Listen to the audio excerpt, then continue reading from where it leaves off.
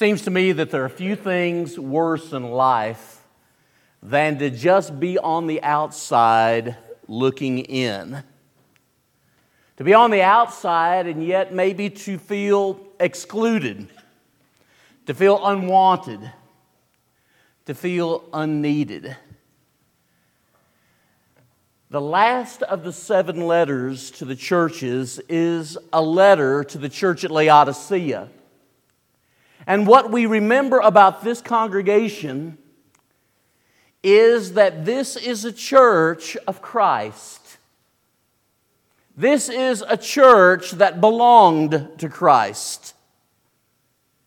And yet it was a church that had Jesus on the outside looking in.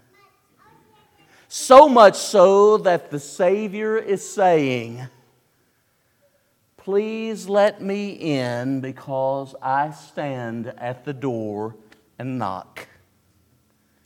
When we look at Revelation chapter 3, verses 14 through 22, it is remarkably hard-hitting, and that's something most of us remember about it.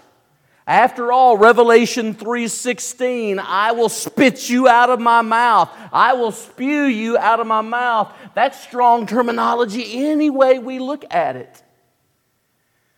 But this letter to the Laodicean church is also full of tenderness and compassion, so much so that in verses 20 and 21, Jesus says to this group of people who had left Him out of their lives, spiritually speaking, that if you let me in, I'll come in and we will dine together. We'll enjoy table fellowship. And there will be the intimacy of friendship there. But verse 21 goes on to say, not only will we enjoy table fellowship, friend to friend, we'll enjoy throne fellowship too. And you can reign with me from my Father's throne. Talk about heirs of God and joint heirs with Christ, Romans 8, 16, and 17. This book, at this point in Revelation 3, shows the compassion and great tenderness of Jesus to a group of Christians who had left Jesus out, who had excluded Christ. 4 quick observations from this passage, Revelation 3:14 through 22. In examining the passage and how it deals with letting Jesus in, we'll deal first with Christ's self-designation. Christ's self-designation. Then secondly, what we'll deal with is Christ's assessment of the Laodicean church. Then third, we will deal with Christ's counsel and command to the church at Laodicea. And then lastly, His promise. What does Jesus say about Himself? Look at Revelation 3:14. That's a great thing to observe, His self-identification. He refers to Himself in 3 different ways. The first way is as the Amen. Now, Amen is a word that we utter when a word of God has been proclaimed and we are behind it 100%. It's not unusual to hear Amen in a sermon. Sometimes we will hear Amen, and often, certainly in prayer at the close, "May it be so, it is so." That's the idea. It is so. May it be so. And the idea here is this. Jesus is the Amen who is completely, perfectly, utterly dependable. And the one that they are leaving on the outside, who's asking to come into His own church, is the one who's completely dependable. Keep this in mind because Christ's self-designation in each of the 7 letters is the key that unlocks each letter. How he identifies himself tells us something that's either strong or lacking in the congregation. And in this case, it's what's lacking. Secondly, he identifies himself not just as the Amen, the one who's completely, perfectly, and utterly dependable. He says he's the faithful and true witness, which sounds to me an awful lot like another way of saying he's the Amen. He's completely, perfectly, and utterly dependable. He's the faithful and true witness. He's called the faithful witness in Revelation 1:5. One of the things you will notice in Revelation 2 and 3 is that the description of Jesus is likely going to come from Revelation 1:5 through 20. The faithful witness, Jesus. The faithful, the true one, Jesus. Revelation 3 and verse 7. Again, when we look at how Jesus identifies himself, he is the firstborn of all the creation. You may have the word beginning of all the creation. By that, think 2 Corinthians 5:17. If any man is in Christ, he is a new creation. The old things have been done away, and all things have become new. Jesus is the source of the new creation. Jesus is the preeminent one of creation. He is the Lord and Master of the world, and He is the Lord and Master of the new creation, His people, His children. So what about these 3 statements? By having Jesus on the outside, they're having the ruler, the firstborn, the preeminent one on the outside looking in. The faithful and true witness, the one who is utterly, perfectly, and completely dependable. Now notice this. As we consider Revelation 3:14 through 22, Jesus offers an assessment of the church at Laodicea. And what I want us all to think about is this. As a congregation, we may not be what God sees us to be. That's possible, isn't it? As individuals, we may not be what God sees us to be. And Jesus, in His assessment, begins with this terminology. He says, I know your works. I am perfectly aware, I am thoroughly acquainted with you and your works. You see, the great physician is about to give them a health assessment. And what he is about to say to them is this: you have cancer, spiritually speaking. And you've not even been aware of the symptoms that you're showing. You see, Laodicea was a place, a city that had everything. It had everything except a good water supply. Sounds kind of like West Texas, doesn't it? We have a lot of good things out here in West Texas, but every month we get something from the city of Midland, the water department, saying you've got too much of this or not enough of this in your water. You've seen that a few times. If you've looked at it once or twice, it can get a little scary sometimes. Laodicea was the main city in what was called the Lycus Valley. There were 2 other cities that you might have heard of, Hierapolis was one of them. Hierapolis had hot springs, kind of like those that exist in Hot Springs, Arkansas, or maybe those of you that have gone up to Wyoming and the hot springs that are up there, and so many other places throughout this world.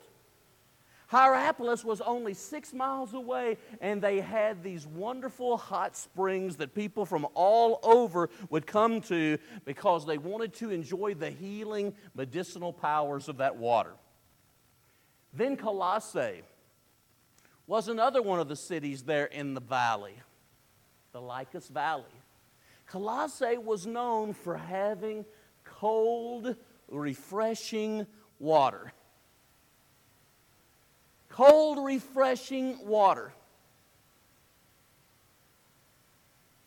The problem with the church there at Laodicea was that it didn't have warm, hot springs that provided healing for people, nor cold, refreshing water for those that were thirsty and in need of a good, cold glass of water. Here's what Jesus is saying.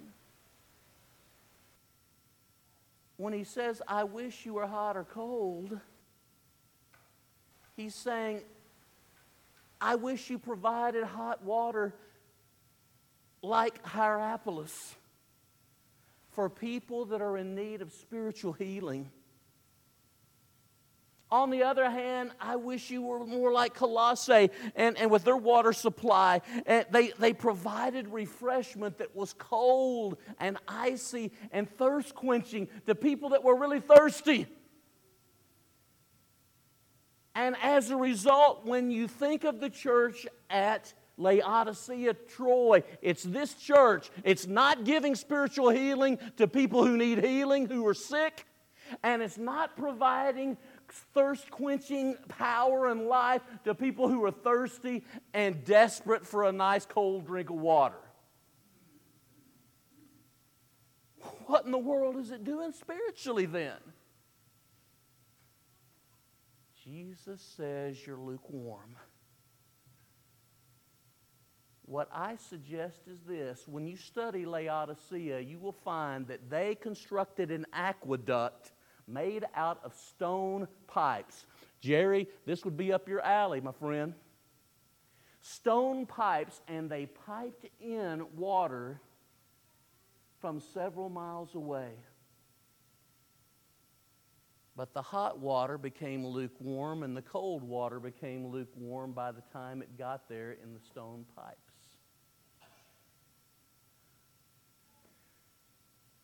Laodicea had been drinking the water for too long of lukewarmness. Here's something to keep in mind about the 7 churches of Asia, because it's often true even today. Listen to me, please. Like city, like church. Like city, like church. And what I mean by that is sometimes the city in which you find a congregation has far more influence on the church than the church may have on the city. That was true with Laodicea, it seems. And so lukewarmness means that the people of Laodicea weren't providing healing for those that were spiritually sick, and they weren't providing nourishment and refreshment for those who were thirsty and desirous of a closer relationship with God. They're lukewarm. They drunk the water. And notice how the assessment goes on. As we look at Revelation 3:15 through 17, you have I am rich. I have been prospered. I have need of nothing. There was no problem with the Laodicean budget. The problem, it seems, was that the Laodiceans had compromised with the culture.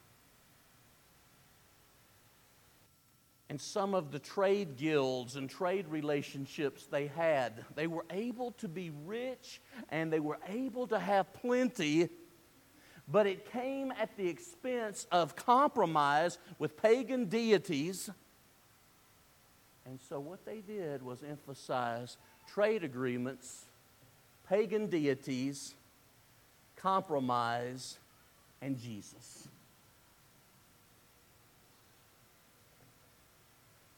And Jesus accused them of being lukewarm because they were.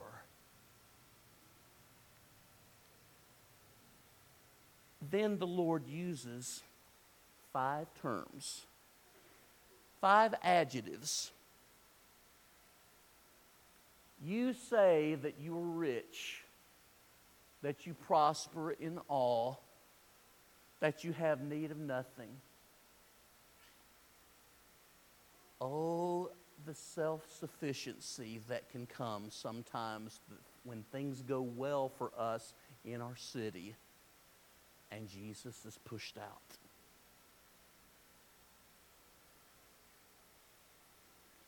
And here's what Jesus says. He says, you are wretched. Same term found in Romans 7, 24 and 25, when Scripture says, "O wretched man that I am."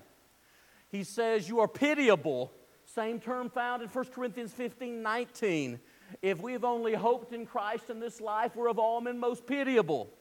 Then he goes on to talk about how you're poor and naked and blind. Remember what I said earlier? I said, Laodicea had everything except a good water supply, right? Here are 3 areas where they were unusually blessed. They were a banking center and were very well off financially. They were a banking center and were very well off financially. As a matter of fact, at some point, an earthquake had struck Laodicea, and the Roman Empire offered to help Laodicea rebuild, and they said, that won't be necessary. We can take care of that with what we have here. You think Midland, Texas could be rebuilt if an earthquake destroyed it by the money that exists in and around Midland? I think so, too. So they were a financial center. Not just that, they were a clothing center where some particularly fine wool abounded. Some dark wool from sheep.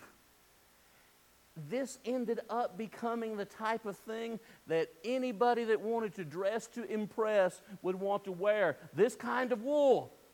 And it has its inception and marketing coming out of Laodicea. And then Laodicea was known for its medical field. They had medical schools. And there was an ophthalmology school there in Laodicea that was known for its eye salve. Jesus knows all things, Acts 1:24. And he says to them, you're poor, even though you're wealthy. You're naked, even though you are producers of some of the finest wool in the world. And you're blind and can't see, even though you're a medical hub for the entire part of the world.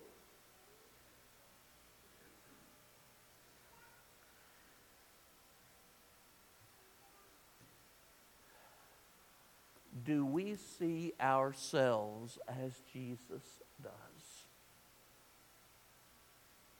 One of the most conspicuous problems with lukewarmness is that we are really not aware of how God sees us.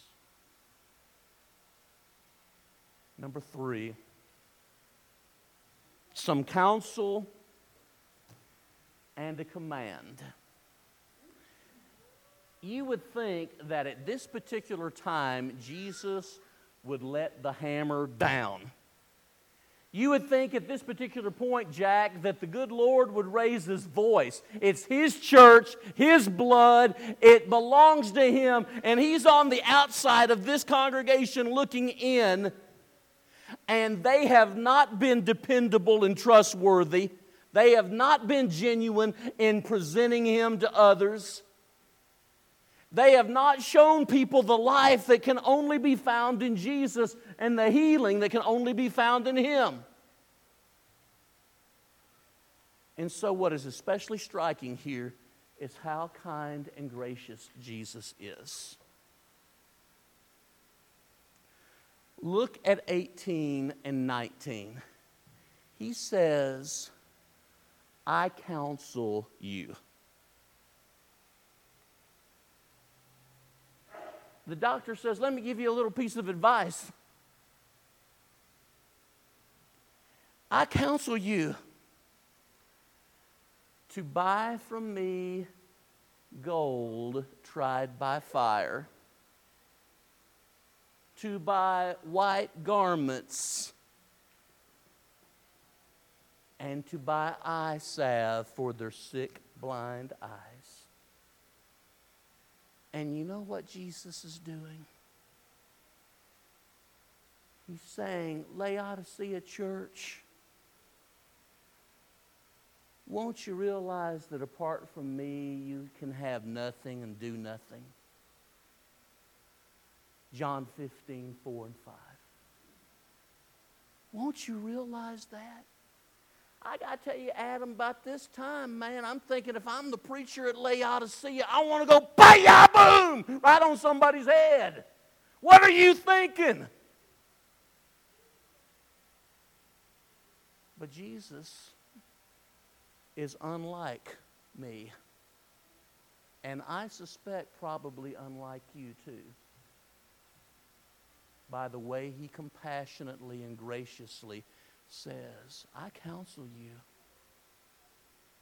to buy riches that have gone through the fire of affliction and been found truly valuable. 1 Peter 1:7.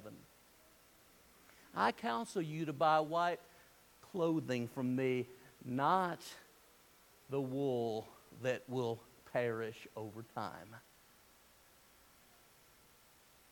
I counsel you to buy eye salve from me so that you can see, that you can clearly see yourself as you really are.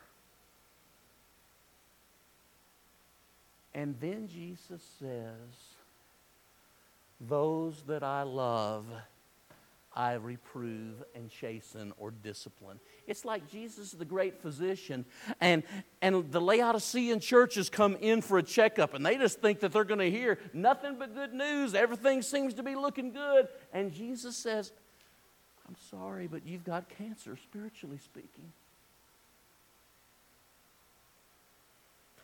And here is the worst aspect of being lukewarm. Listen. Lukewarmness robs Jesus and excludes Him. It may be the most awful type of blasphemy in the whole world to rob Jesus and to exclude Him from the place that is rightfully His.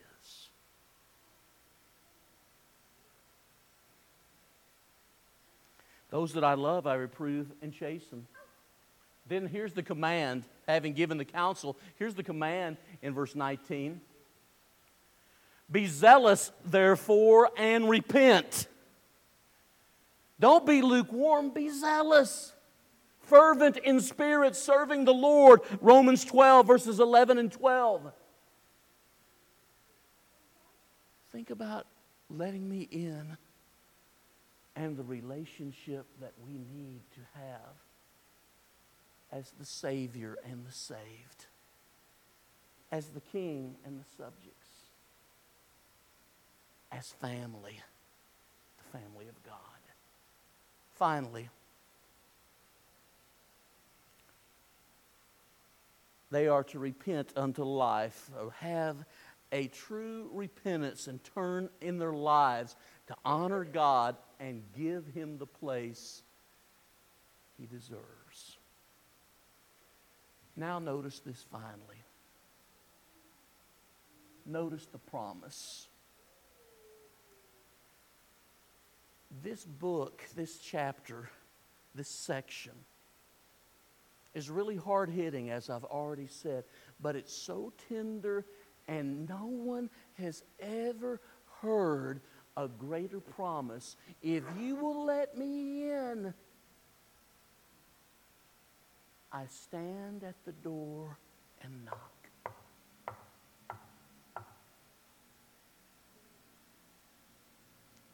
If you will hear my voice and let me in, Jesus says, I'll come in.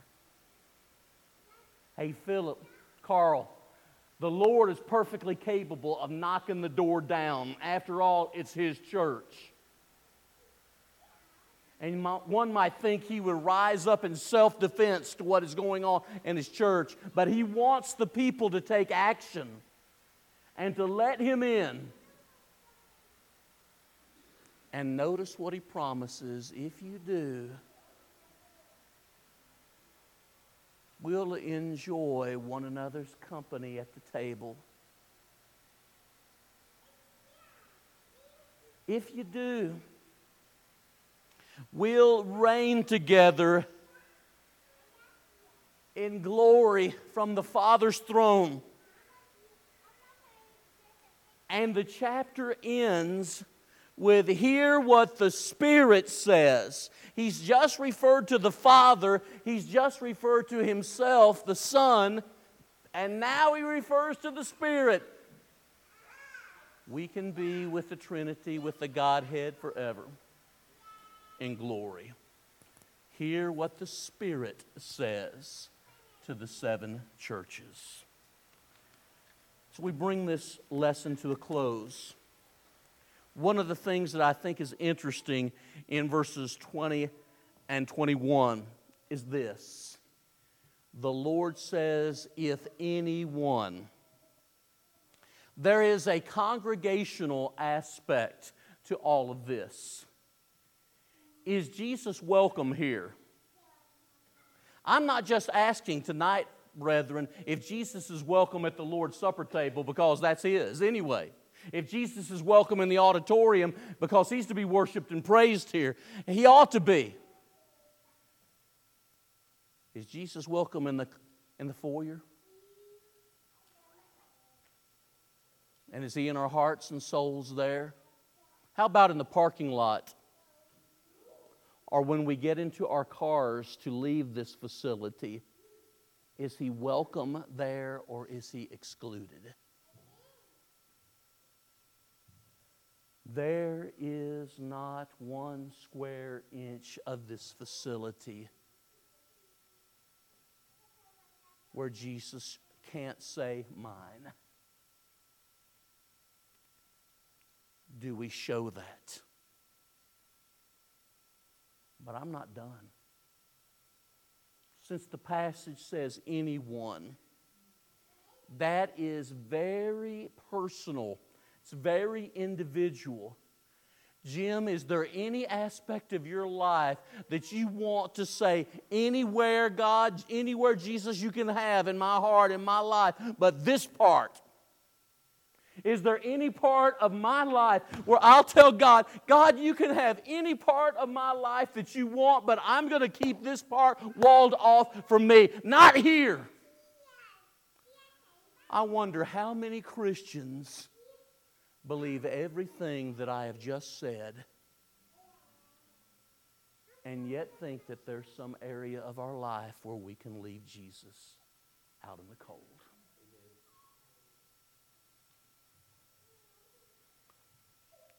The lesson is ours. But when we understand the nature of our Lord, there should be no right-thinking person that would ever say, Lord, you can have any part of my life and every part of my life, just not this part.